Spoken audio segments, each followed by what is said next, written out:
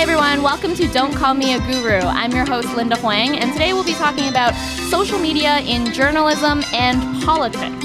Don't Call Me a Guru is recording at Nate's radio studio in Edmonton, Alberta, and we're a proud member of the Alberta Podcast Network, powered by ATB Financial. If you like what you hear, please rate this podcast 5 stars and talk about us on social media. So we'll get right into the conversation. Our guest today is Canadian Senator Paula Simons, who is also a former journalist of 30 years. She can be found on Twitter at Politics.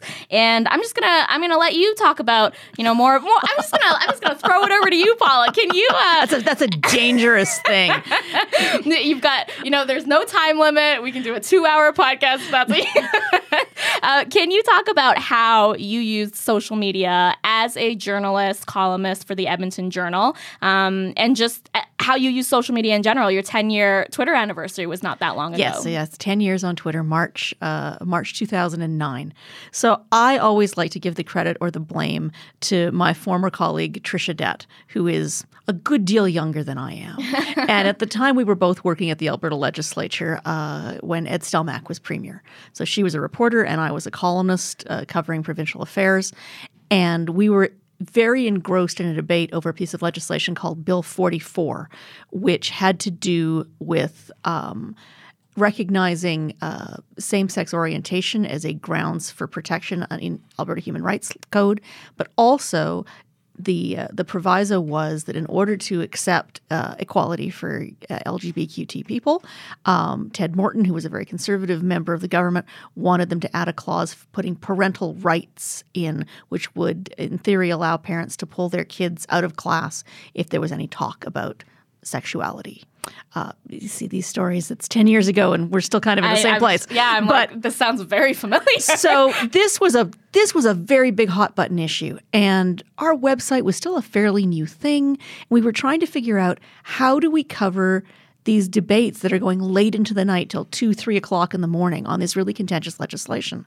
And Trish told me about this new thing that the kids were on called Twitter. And she set me up a Twitter account, and we came up with my cute handle. It's very cute. Politics, which I've had all these 10 years. And I started live tweeting the debate on Bill 44. And people listened. I would stay up till 2 in the morning watching the ledge debates from my computer at home with my husband saying, "Are you ever coming to bed, dear?" And I got hooked. You were hooked. I was absolutely hooked because you haven't been to bed since. So, back then the Twitter community in Edmonton was very small, but all of the people who were on it were very socially engaged and politically aware.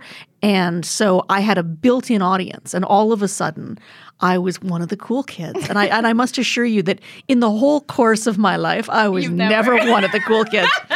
And so here I was in this space where I got automatic response. When I started working for the newspaper, we got, angry phone calls, or people would write letters and put them in envelopes, lick them shut, put stamps on them, take them to the mailbox, and a week later you'd find out what somebody thought about a piece that you'd written.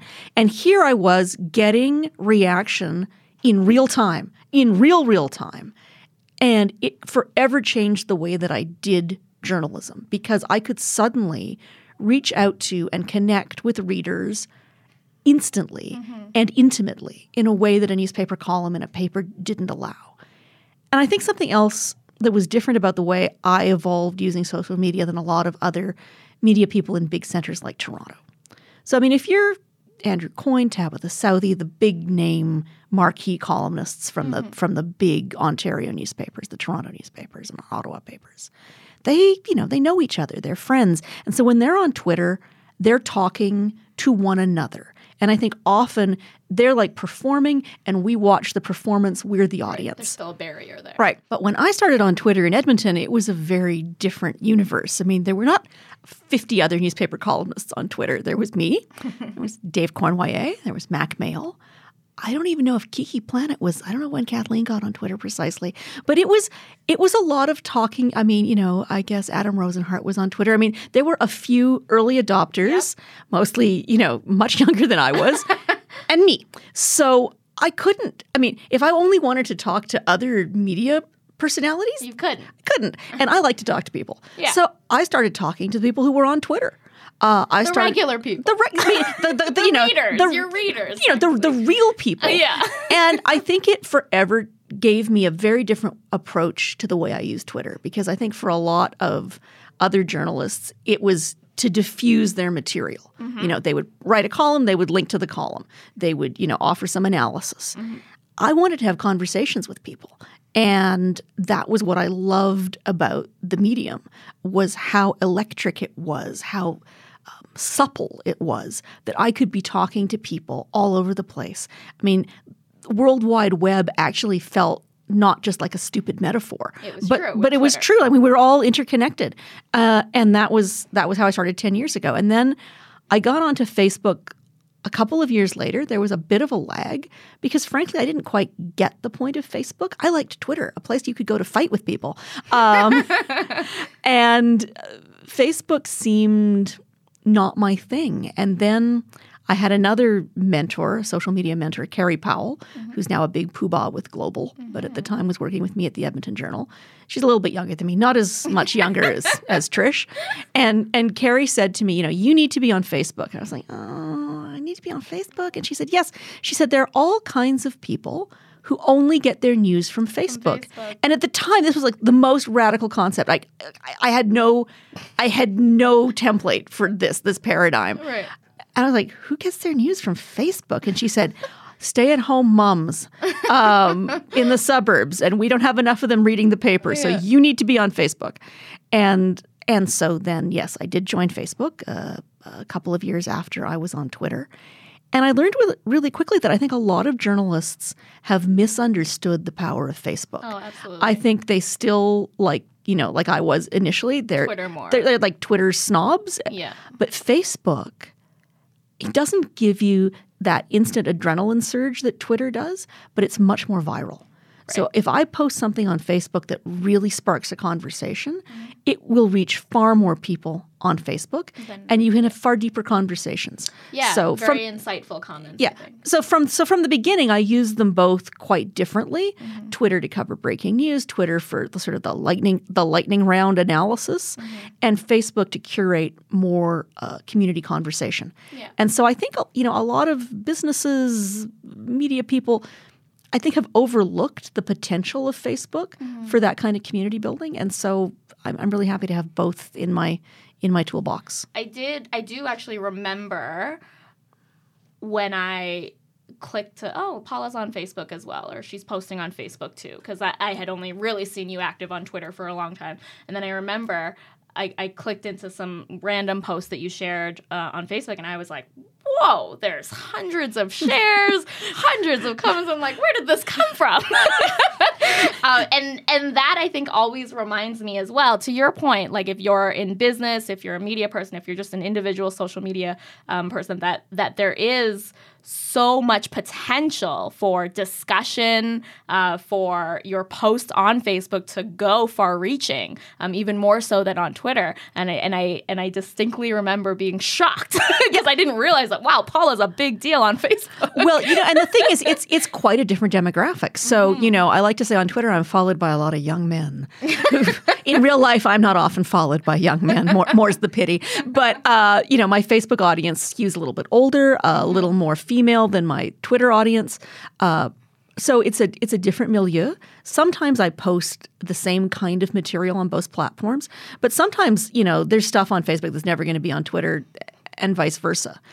And I have to say, when I moved to the Senate in October, I knew for certain I was going to keep Twitter. I mean, at that point, I had 45,000 Twitter followers. I wasn't giving them away. Yeah. But I didn't know if I was going to keep Facebook because I thought, what if it becomes troll infested? Right. And so I didn't post for a while, and then I missed it. And so I came back and I said to everybody, hey, I've been away. Here I am back.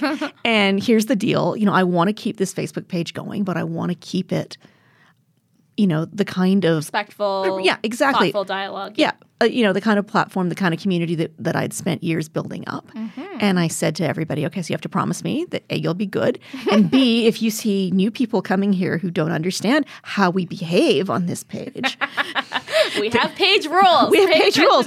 We have a page culture that you will help me to discipline them. And so they're quite wonderful, right? I mean, it's really quite a self-moderating. It's a self-moderating thing that. because I sometimes feel a little bit guilty when people come on and go, Paula Simons, what an idiot. And then, 100 people say, no, we love Paula. We're Paula fans. You've come to politics. You've come to the Paula Simons fan page. Yeah. And so it's quite wonderful because if I've been having a bad day in the Senate, you just look there for a little boost. It's like I get my little love bomb from Facebook. It's very soothing to the soul. I like that. But you treat what you're posting or maybe how you're phrasing it or approaching it a little differently depending on the platform that you're using. Yeah, different audience, different platform, different medium. I mean, McLuhan is right. The medium is the message. And so those two platforms are taken in and perceived very differently by people. Mm-hmm.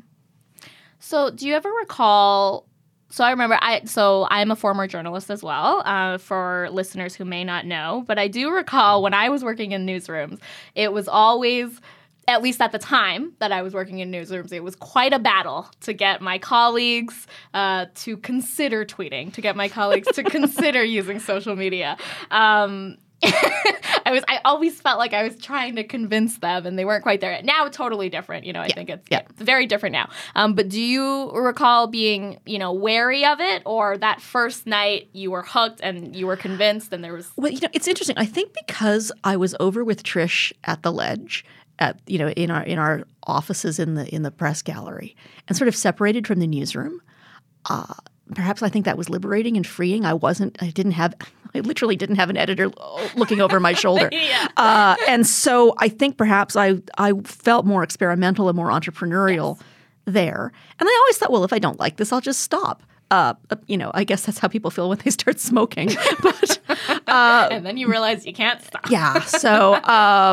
So I don't think I was probably not as intimidated as I ought to have been. You didn't know what you were getting yourself into. No, given some of the scrapes I've been in. So, perhaps but it's funny what you say because now I'm having that same parallel experience that you described in the Senate. Convincing. Because some senators, it's really interesting. I sit sort of two over from this fabulous guy named Pierre Delphont, who's a former judge from Quebec, a very distinguished jurist, a very distinguished gentleman. Mm-hmm. I mean, he's courtly. He's just an intellectual. And he watched me live tweeting the debate about whether or not we should order the postal workers back to work. And he was absolutely fascinated. And his young staffers came to me and said, so Senator Delphont has asked us to put Twitter on his laptop. And so now he's tweeting. And he tweets completely differently than I do. First of all, it's primarily in French. I mean, some of his tweets are in English because he's bilingual, but French is his first language. But he's tweeting this very, sort of erudite, analytical discussion of things. And it's brilliant. And it's so wonderful. And I think I've been such a great bad influence on this, distinguished, thoughtful gentleman. Twitter. That's right. So I've seduced him over to the dark side. So it's been fun to see. Some of my tweeting has been inspirational for some of my colleagues. And I think some of my colleagues think I'm mad. I have no idea why I would want to do this. So it's been interesting to see the range of responses. How would you say, you sort of mentioned it, now you have this immediate pulse to your audience, or you get immediate feedback for the work that you're doing. But in terms of what you were doing as a journalist, and then maybe now even as a senator, how would you say social media has changed the work? Well, I mean, it changed my work as a journalist profoundly. I mean, it was, I got story tips, I got story ideas. Some of the most important work I did as a journalist grew out of those connections I made on social media. I think a lot of people, I hope, will remember the long series of stories I wrote over the course of a couple of years about the death of a little girl named Serenity, who died after. I have to be careful. This case is now before the courts. Yes. It was a terrible child abuse case that I uncovered, basically. And that came because of Facebook. What happened was the Child and Youth Advocate had written a report about the death of a child. He didn't identify the child by name. He didn't say when this had happened or where it had happened. He's the rules that he has to work with are very strict in terms of protecting privacy. And so I wrote a column in response to his important but still a little bit bare bones report. And after I wrote and posted the column on Facebook, Facebook in Alberta, I don't know about other provinces, but here the penetration in the Indigenous community is really extraordinary.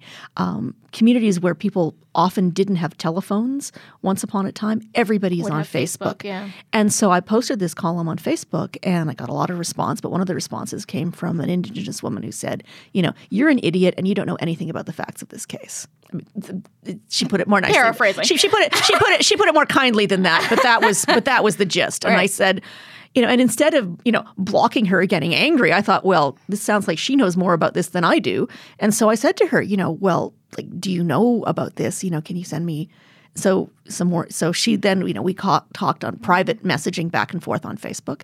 And it turned out that she was a cousin of the dead child's mother. And put me in touch with Serenity's mom, who was not living in Alberta at the time. And I connected with her initially on Facebook, and we had a bunch of conversation on Facebook back and forth until she felt comfortable enough to share Serenity's medical records with me and the court documents. And that case and that story electrified the province, changed public policy around child welfare. None of that would have happened if I hadn't been on Facebook and if I hadn't been connected to people in the Indigenous community, because I think the auntie who saw my post wasn't one of my regular Facebook people, but a friend of hers was. Yeah. So somebody she knew shared my post. She saw my post. She got me in touch with Serenity's mom. And so, before Facebook, I would never have had that story. No. And that child's death would never have been made public, and I don't think charges would have ever been laid. So, I mean, it became fundamental and foundational to the way we all did journalism. I mean, I used to joke that there's an unfortunate Venn diagram overlap between narcissistic jerks who post pictures of themselves with their guns and camo on Facebook and people who commit horrible murders. Right. So, it was a very dark joke in the newsroom that when that horrible murder happened, you could almost inevitably find out that you could guess that their profile picture. Yeah, that the accused would not have his privacy settings on. Yeah. And so, you could very quickly learn a tremendous amount about an accused or sadly about a victim. So it became really essential to the way we did our work. Now as a politician, it presents different challenges, especially for me as a senator. I had a student I was speaking to a communications theory class at the University of Ottawa a couple of weeks ago, and somebody asked me in the class if I felt more or less free than I was before. And of course, I've been in two very rare, peculiar, wonderful circumstances. First of all, the whole time I was on Twitter, I was a columnist. Yeah. So I was allowed. Opinions are welcome. That's right. I was allowed to have opinions. I didn't have to have any pretense of objectivity. I didn't have to pull my punches. Right. People say, "Well, that's just your opinion." I would say, "That's right." Yes. That's literally my job. That is what they pay me for. Well, now as a senator, I mean, if I were a member of a government, a cabinet, I would have to worry about cabinet confidentiality. I would have to worry about, party loyalty. I'm an independent senator. So first of all, I belong to no party. I know this is hard for some of you to believe and understand, but it's true. She's independent. I'm independent. I'm not a liberal. I'm not a conservative. I'm not a New Democrat. I'm an independent senator. So I don't have a party whip. I don't belong to a caucus. Nobody tells me, how to vote or what to say. And I'm appointed until I'm 75. And Which is still many years from now. More than 20. It is more than 20 years from now. Yes. So, yeah, I have tremendous freedom on Twitter. That said, there are certain things about politics and prudence and tactics. I got myself into a lot of hot water.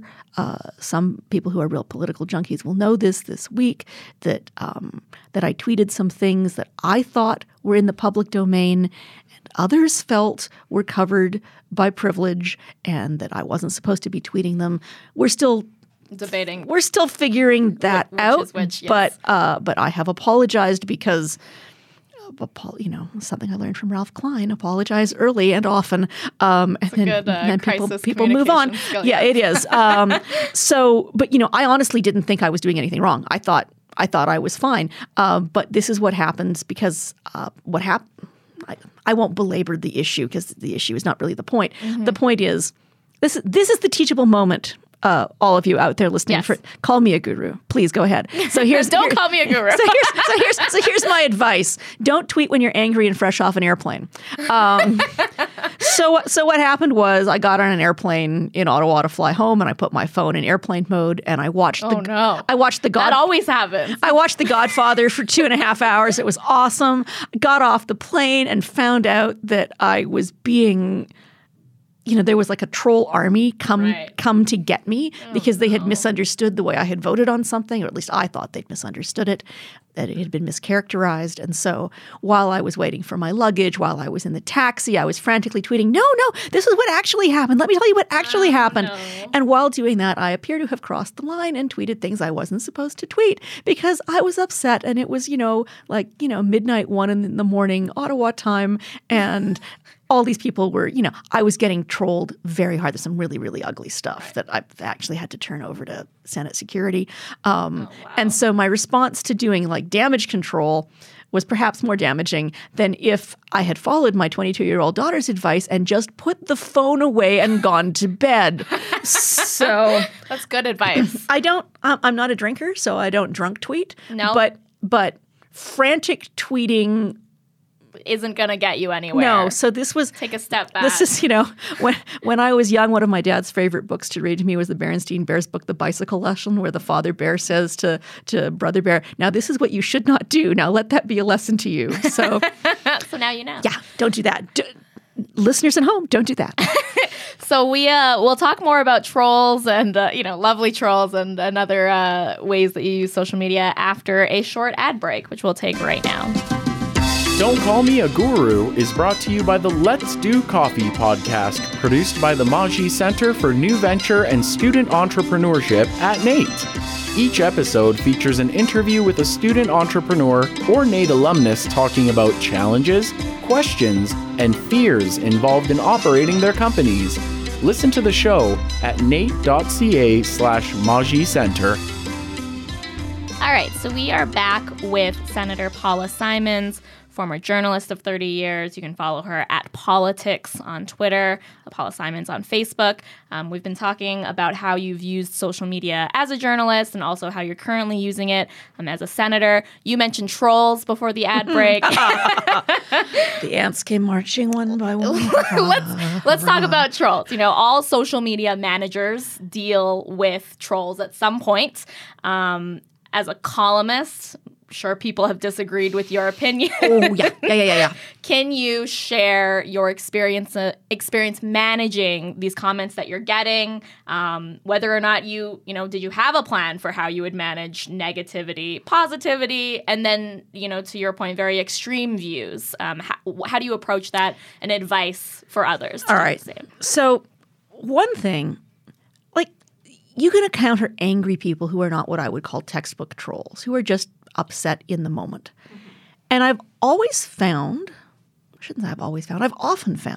that if you respond to people in a civil way, like a person, oftentimes somebody who's said something really quite awful, they're so stunned that you respond. I don't know if they think you're some kind of robot, but that you're like a real person with actual humanity. And respect. And oftentimes, my most successful, the Twitter interactions that give me sort of the most feeling of satisfaction are if at the end they say, oh, well, okay, I still don't agree with you, but I really, thank you for this respectful conversation. Yeah. There's some really great moments I've had on Twitter. And sometimes I get my mind changed. Sometimes, I go, oh, well, thank you. I didn't think about it that way. So you can surprisingly often turn what seems like a very toxic interaction into something that's surprisingly positive. That is not always the case. When people send me a cartoon of myself in a Nazi gas chamber, when people say, wish for my death, it's very difficult to to turn that into a positive thing. Sometimes I do this little passive-aggressive thing where I'm super, super nice in a way that if you knew me is clearly sarcastic. But it's very hard to put your finger on where the sarcasm is. And I sort of perfected this when I still worked for the Edmonton Journal because I thought, what is somebody going to do? They're going to write to my boss and say, she said I was really thoughtful and she thanked me for my insight. It's like, what do you want me to do? That's right. So, sometimes I would say to people things, meaning clearly from context the opposite of what I said. Right. But it's really hard to get mad if somebody's saying, I really want to thank you for your passionate engagement with this issue. Yeah. And then there is the mute button. The mute, I really try not to block people. I really only block people who are beyond the pale. I mean, really extreme white supremacists, really extreme racists, pornographic things, and especially like my role used to try to be when I worked for the Edmonton Journal not to block people from Edmonton because it was sort of my duty. So similarly, I try not to block people from Alberta now that I'm an Alberta senator. The mute button, however, is a wonderful thing. And sometimes you just need to mute people. Sometimes I need to mute people so that I will stop engaging. It's hard to put away the phone, but if you mute them, when my brother, who's now a senior partner with a prestigious downtown law firm in Edmonton, was little and he would chew with his mouth open and I would say that was disgusting, stop that, and he would say don't look. So sometimes just the experience of having had an annoying little brother, like just sometimes I lack the discipline not to answer. And so I put people on mute for a day, a week, even a couple of hours, sometimes longer, and then I'll unmute them. It's a measure of self-discipline, or I guess it's a reflection of my lack of self-discipline. But if I put them on mute and I can't see it, then I'm not, the itch is not constantly scratched. That makes sense. I don't think in my whole time as a journalist there was ever a tweet that we had to call the police about it. There were some email, there were some like questionable on the edge death thready kind of things that we did have police follow up. Right. But ironically, I think those were old school. They came in in print. Right. There were some disturbing ones, as I say, a couple of weeks ago, As a senator, and I think I recall you saying you needed to take a little bit of a Twitter break. Yeah, around that time. Then I came and hung out on Facebook for a bit. Yeah. I think what I did was I tweeted out Taylor Swift singing "Shake It Off," and then I just took my dog for a walk. And sometimes it's really important to remember that. I remember this is before I became a politician. My daughter was away in Montreal at university at the time. She sent me a note. She said, "The person you're fighting with on Twitter has 3 followers. Stop it. Stop it." So I love that she's monitoring that, though. She's 22 and she's very smart. Yes. She's giving you guidance. Oh yeah, she's probably up on all the memes. Yes, she's up on she's my meme guru, and my she makes sure that I say that I use people's pronouns properly, and that I understand all the jokes, and she's made my gift game stronger. And so you have good gift game for a senator. Well, so having a 22-year-old, she's off to law school in the fall, and then I suppose she'll have serious and important things to think about. But no, she'll always be checking. Little reminders. So I always thought it was amazing how you live tweeted, all of these issues as a journalist, and now into the Senate as well. What did you ever talk to anyone before you went into Senate? Is this allowed? Am I allowed? I worked with a great journalist at the CBC years ago, Ruth Anderson, who said to me, "It's easier to get forgiveness than permission." Yes, so that's good advice. So what happened? I mean, when I started off in the Senate, my initial tweets are things like, "Oh, here I am at the Elgin Street Diner, and my husband is eating a giant plate of poutine." "Oh, here I am at the Shawarma Palace eating a giant piece of shawarma." It was a little bit, you will appreciate this because you're a foodie. Yes. I mean, it was a lot of things I was eating in Ottawa. That sounds great. Start a blog.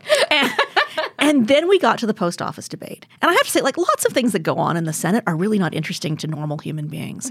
But the post office debate really was, because everybody in Canada had an opinion and a say in this, because the question was, we're coming up to Christmas. Is it appropriate for the government to order the postal workers to end a rotating strike because it's Christmas and businesses need to send out their things and grannies need to send out their parcels? Mm-hmm. Or do we respect the fact that Canadians have a right to strike as upheld by the Supreme Court? Mm-hmm. And this was a really, really interesting debate within the Senate with really smart people, brilliant colleagues having this debate and this discussion. And I was sitting there and I thought, I am not nearly as smart about labor law or labor rights as many of the people in this room. I don't run a small business. I hardly use Canada Post anymore. Mm-hmm. And I thought there are so many interesting arguments in here and people should be hearing this. And so I started live tweeting. I started live tweeting when we did, we had people come in to testify on the Saturday, the CEO of the post office and the head of the Postal Workers Union. And I live tweeted their testimony and the questions the senators had for them. And there was quite a lot of response. That was the Saturday. Mm-hmm. We came back on Monday and had a whole day of debate. And I live tweeted the whole thing, interspersing my recaps of the debates with my own colorful commentary and my own soul searching, my own admission that I didn't know how to vote. Learning, this is fascinating. And I really didn't have a made up opinion. I didn't have my mind made up about how I was going to vote until right at the end. And people said to me afterwards, well, how could you have been paying attention if you were live tweeting? And I said, no, I paid more attention than anybody. Mm-hmm. I was the only person who stayed in the Senate chamber the entire debate. And in fact, I missed dinner. They brought in sandwiches and fruit plate and hummus. And by the time it all ended and I got back there was just sort of like the curled up kale. Right. Did you scoop that up? I can't stand raw kale. That's the debate. That's the pushback that I had convincing reporters to tweet because they kept saying, well, I need to pay attention, at this or that. And I'm saying, no, but you pay more attention when you're also sharing it publicly because you don't want to get anything wrong. You don't want to get anything wrong. And you're processing. Your brain is working. Yes. Because I'm not going to lie. Some of those Senate debates, they go very late and people talk for a long time. Mm-hmm. And it's a little, you can drift off. I don't mean fall asleep. I haven't fallen asleep yet, thank God. But it's not always riveting. But it's not always riveting. It isn't always riveting. And, I learned this a long time ago covering city council and school board debates. If you want to stay awake and stay focused, really listen and process. It's all really interesting. and in all honesty, it really helped me to decide how to vote. I mean, it was an important vote. And really listening hard to people and recapping their arguments and doing it in as transparent and nonpartisan as a way as I could because you're independent. I think it would be problematic if I were sitting in there being really snarky about other senators. But I tried to be just as transparent as if I were a reporter. Yeah. And people loved it. And my Twitter followers went way up. All of these people who are not from Edmonton discovered me. And I got interviewed by all these Ottawa. This is the sad, humbling thing in Edmonton. I was an award-winning journalist. God dang it! I had lots of awards, lots of big stories. Our stories have changed lives. Yeah, in Toronto and Ottawa, people didn't know who I was. Yeah. No idea. No idea. I'm from Edmonton. I might as well have been from the dark side of the moon. Yeah. So people were like, "So this is amazing. How long have you been at this Twitter thing?" Yeah. And you're like, so all these Ottawa. This is innovative. It is though, isn't it? It is innovative. Yeah. No one has ever done this from the Senate floor before. That's what I mean. I'm a little bit worried when I go back to the Senate because, as I say, I got myself in. I'm in the doghouse right now. Yes. I don't know when you're going to be listening to this, folks, but I'm in the doghouse right now in the Senate. Stay tuned for the result. So I'm a little bit worried. What if they say to me, you can't do that anymore? Put away your phone. That would make me super, super sad. But I think it would also be a mistake. It's a disservice, I think lots of people don't know the first thing about what the Senate is or what it does. And I think I'm raising my hand. And I think in Alberta, people really don't know what the Senate is and what it does. Right. And I think you help with that. I think I am performing a public service. And that is what you will stand by if you are taken before the courts. That's right. I would be taken to the bar and have to apologize to the speaker. There are many. I said to our advisor, I said, "What's the worst that could happen to me?" He said, "Well, you could go to jail. That's the ultimate penalty." I said, "Well, it'd be kind of great to be the first senator who went to jail for telling the truth about what happened in a meeting." But that's what you'll go down for. But my daughter said to me, "How long do you think you'd last in a women's prison?" I said, "I would do great. I would be like Conrad Black when he went to prison. I'd be like the jailhouse lawyer. I would tell all the women's stories." Yes. And she was dubious about my theory. Library. Yeah, no. So I'm attempting. I'm used to being in Twitter jail. I would like to not be in real jail. Yeah.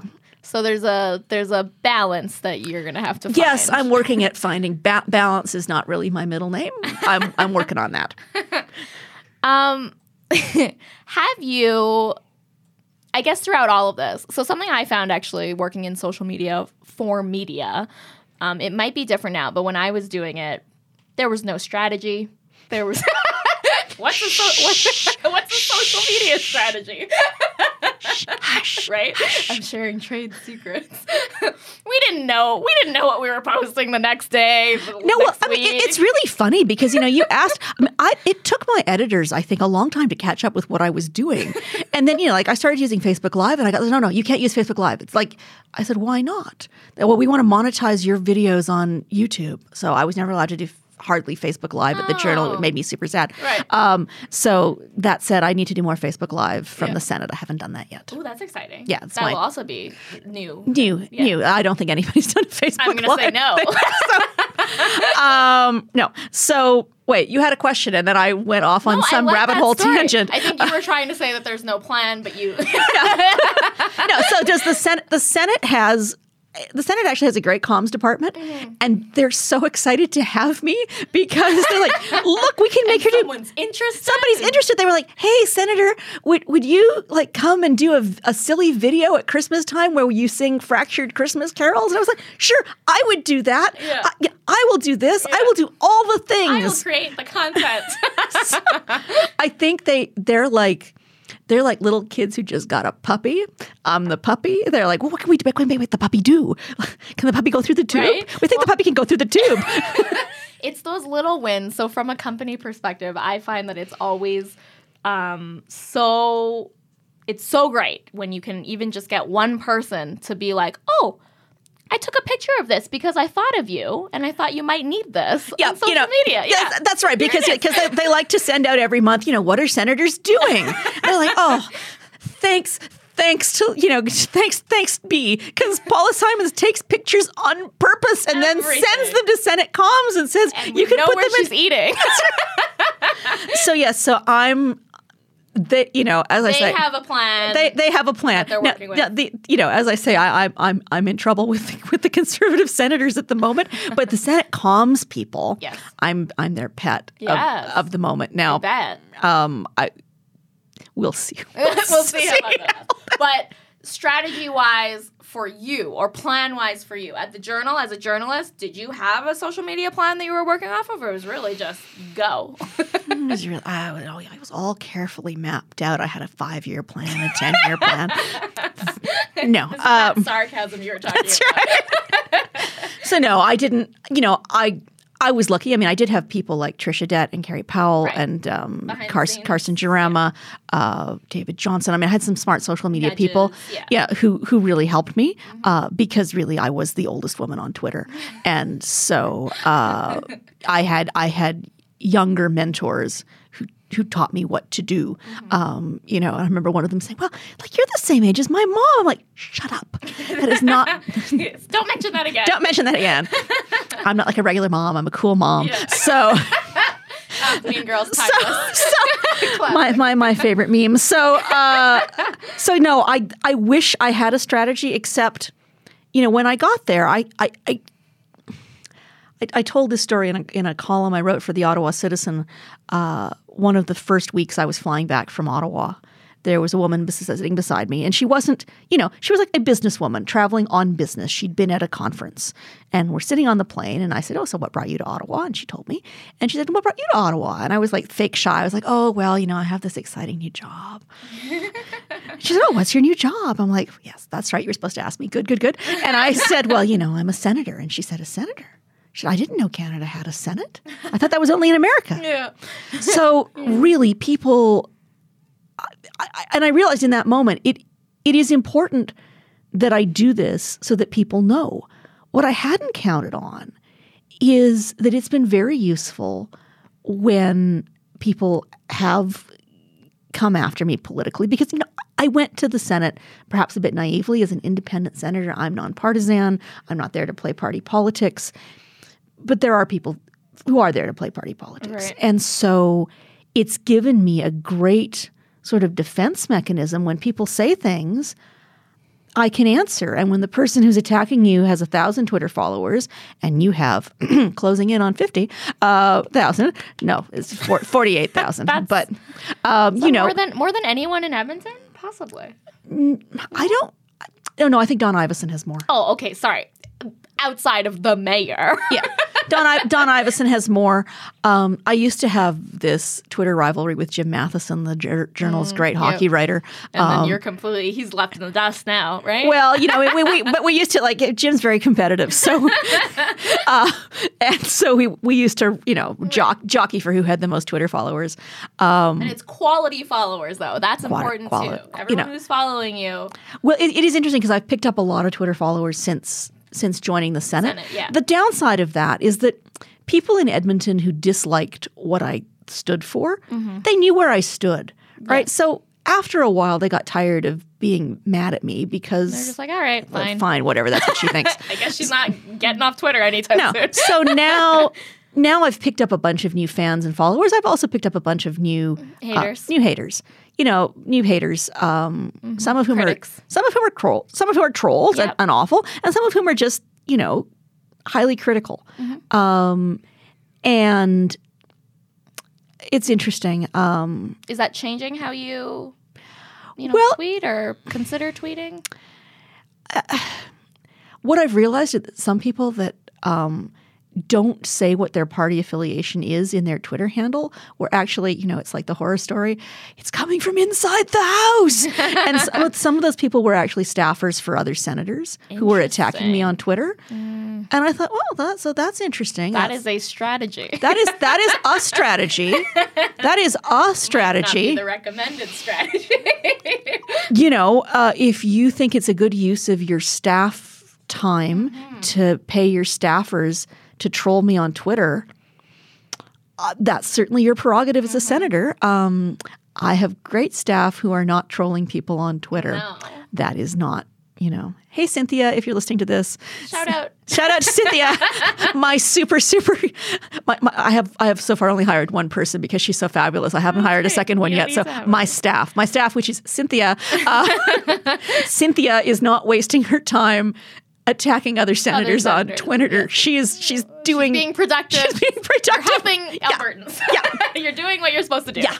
She's actually, taking phone calls from people who are concerned about bills and answering letters and setting up meetings.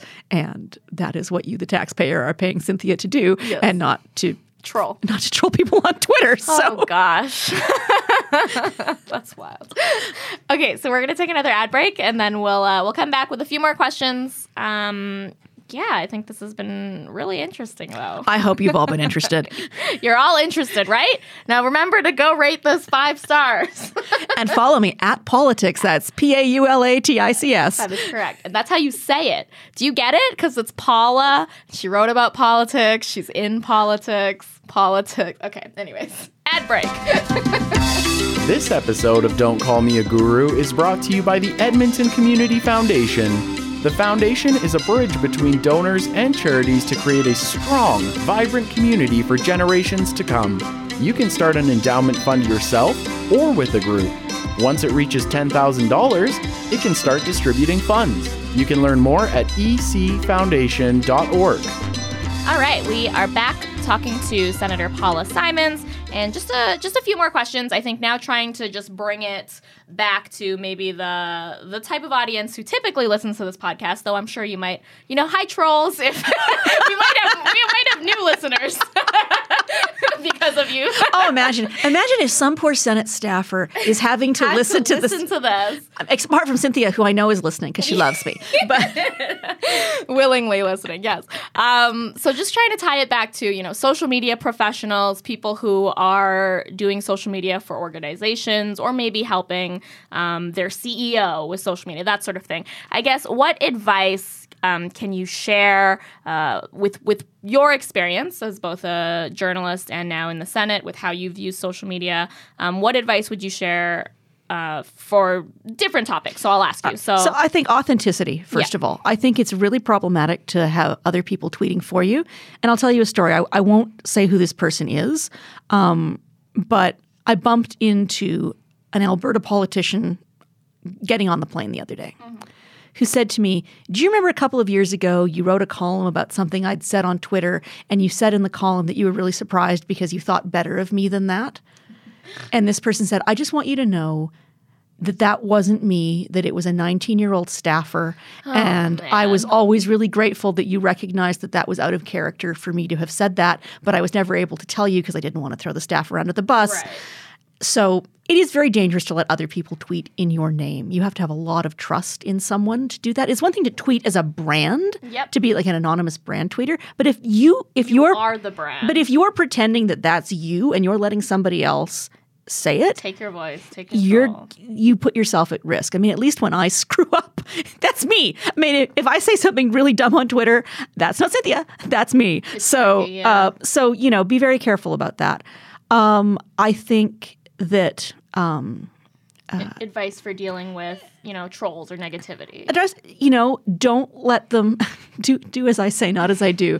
Don't let them pull you down to their level. Mm-hmm. You have to remain above the fray. You have to remain civil. You can't. Sometimes going for the jugular is not worth. The game is not worth the candle.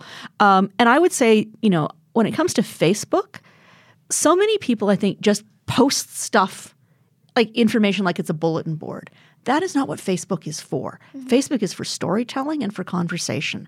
So if you want to be promoting your brand, your product, your not-for-profit group, your business, you need to engage people on Facebook.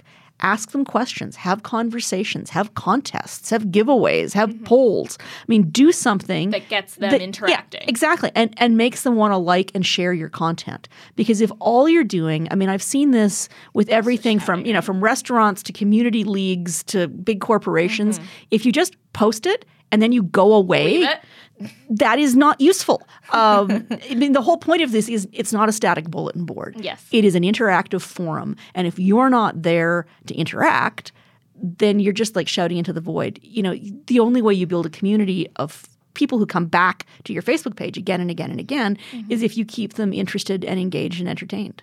Absolutely. What about advice for the skeptics or the social media specialists who have to convince skeptics within their organization why social media? Why should you be on it? What's the value? Well, back in the day, people had to be convinced to get telephones and television sets. I mean, are there toxic, noxious, awful things about social media? Yes. I mean, Twitter can be an absolute cesspit. Mm-hmm. And cesspool? Definitely cesspool, but I like, we can create words. Cesspit. I mean, it's a cesspit. It's a cesspit. That's what we're going with. It's a snake pit and a cesspool. That's what we're going to tweet. And then people are going to be like, wait a minute. So, I understand the hesitance because it can be really ugly. And, it's not for the faint of heart if you're going to be doing something that's controversial. Mm-hmm. But, and it's not going to be the right fit for everybody. Not every brand should be on Twitter. But if you want to know what people are saying about your product, if you want to know if people are saying, oh, I went to the restaurant and the service was terrible. Oh, I went to the tire shop and they made me wait 4 hours. Right. If you want to be able to be proactive, to deal with criticism in a timely fashion, you need to be there. And it's just when my daughter was small and she wondered what was I doing, spending all my time, and I would say I'm feeding my goldfish. So that's the thing. I mean, your Twitter is you're feeding the goldfish, you're weeding the garden. You have to maintain it, and you have to be there. Mm-hmm. One of the things that's really frustrating, I think, for me as a consumer or a customer or a client, is if you've set up a Facebook page and the last post is from 2015. Is your restaurant still open? Is that still your menu? Mm-hmm. You have a Twitter account. Like, why is this even here? If you're not? Yeah. So, I mean, if you're not going to maintain it, just please make it go away. Because, if you have false information out there, old information, that's not useful to anybody. If I want your store hours, they'd better make sure they're up to date. Make sure they're up to date. So, and if you're trying to do work for a not-for-profit, for a community group, again, you have to make sure that you're there tending the garden, because otherwise people don't think that's a reliable source of information. And if you want to make yourself the go-to spot for information about whatever it is that you are marketing, you can't – it's not just a one-time thing. Did you find, especially as a journalist, as a nonprofit or community group or business, now social media allows them more direct access to reporters and columnists and that sort of thing. So is there an opportunity for them there? Absolutely, because you have to understand what's happened to newsrooms. When I started at the Edmonton Journal 23 years ago and a bit. But you're only 20. Yeah, well, I was very young. I would just like to state this. I was a child prodigy. The building was full to the gunnels, right? I mean, there were so many people in the newsroom that you couldn't have your own desk. Mm-hmm. Like, you'd work at the desk during the day, and then the night shift would come in. I mean, so many reporters, hundreds of reporters, and now there are about a dozen. Yeah. And so the days when you could send a press release and expect reporters to come to your press conference, they are done. They are over. No newsroom in Alberta has the staff to do that. Mm-hmm. Every event. No newsroom. And if your event is not useful, nobody wants to be there. Mm-hmm. So you absolutely, in a time when newsrooms are shrinking, when television, radio, newspapers are all under extraordinary economic pressures, you have to be much more proactive in reaching out, building relationships with reporters, building relationships, with the advertising departments. Mm-hmm. The good and the bad about Twitter is that it democratizes all of this. So democracy can lead to mob rule. Democracy can also empower people who otherwise never had a voice. I mean, one of the really exciting things about Twitter, all the fabulous Indigenous women that I follow on Twitter who would otherwise never have had an audience. Right. And suddenly, no platform anywhere else. So suddenly you can have these people who can speak out. Someone like Bashir Muhammad, a young Somali Canadian activist, writer, has been able to, really provoke important community conversations. He would never have had a voice otherwise. And Kathleen Smith, Kiki Planet, right? As a stay-at-home mom of a little girl, because her daughter was quite young at the time she started on social media, she parlayed her social media platform into now, she's on, she's invited to panels at the Jasper Park Lodge to talk about social media. Absolutely. We were on that panel together. Mm-hmm. So it's powerful. It's absolutely powerful. I mean, so, you can weaponize it in all kinds of ways to really get your voice heard, especially if you come from a community of people who have traditionally been marginalized and disempowered. I mean, here is your opportunity. The trick is, it's like walking through a beautiful prairie field in the springtime, and there are crocuses, and there are pussy willows, and there are cow pies. So you don't step in the cow pies. Oh, and then there might be an angry bull at the other end of the field. Right. So, Twitter can be a fabulous place, and it can be a snake pit, a cesspool, a cesspit, a cesspit. Final advice pertaining to that innovative side. You know, you're the first senator to do this. You were sort of the first columnist to do that, at least in Edmonton, for example. What is your advice for companies or social media specialists when it comes to how they might innovate or how they might try new things? I think that, we have not properly explored. I wanted to do this at the Journal, and I really tried with a colleague who then went off to theater school. I wanted to do like a serialized novel on Twitter, like a play in real time. I mean, I think people could be much more playful with it. Creative. I think there's a huge opportunity for that no one is really properly exploiting. I think that there are opportunities to really talk to people, to make those connections. I mean, if you want word of mouth, there's your word of mouth. I mean, the challenge is, something negative about you can get swept up and people go, so, but it's like if you don't know what people are talking about you behind your back, you better go look. Mm-hmm. You better go look. Instagram. You're not, are you just starting? My dog is on Instagram. I decided, this was long before I came to the Senate, that I got a new dog, and she was the most adorable puppy in the world, just to be clear. So she has, and I realized... I feel like other dog owners are going to fight you on that. But I was putting a lot of pictures of her on my private Facebook page, and I thought, really, not everybody is so interested in my dog. So she has her own Facebook, her own Instagram. She has her own Instagram. You want to shout out to it? It's Issa of Edmonton, and it is pictures of my dog. Very nice. And Issa goes all kinds of places because I take her to festivals, I take her to parks, lovely.